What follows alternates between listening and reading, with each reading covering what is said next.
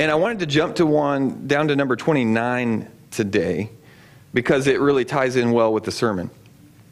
29 said, God is unconcerned with my day-to-day decisions. And so then people said they either disagreed or agreed on a scale. And we did really good on that one. We had almost everybody strongly disagree. We had one somewhat disagree, and then we did have someone who took it that agreed. But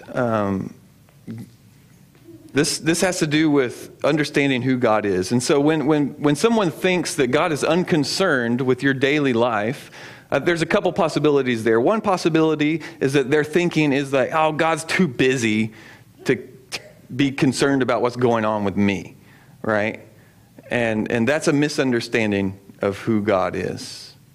Luke 12:6-7 says, are not 5 sparrows sold for 2 pennies, and not one of them is forgotten before God?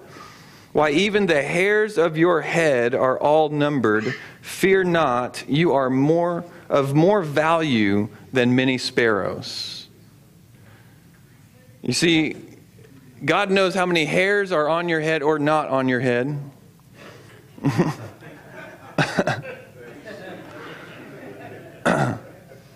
He cares not only about you, but about everything that goes on in this world. And he is intimately involved in this world. And so he's not too busy. You got to understand, compared to God, everything is little.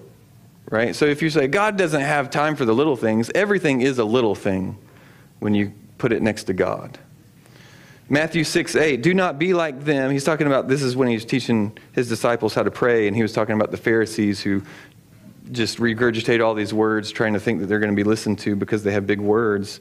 Matthew 6:8, Jesus said, do not be like them, for your Father knows what you need before you ask him. He knows what you need. He's involved in your life. Matthew 6:26, look at the birds of the air. They neither sow nor reap nor gather into barns, and yet your heavenly Father feeds them. Are you not of more value than they?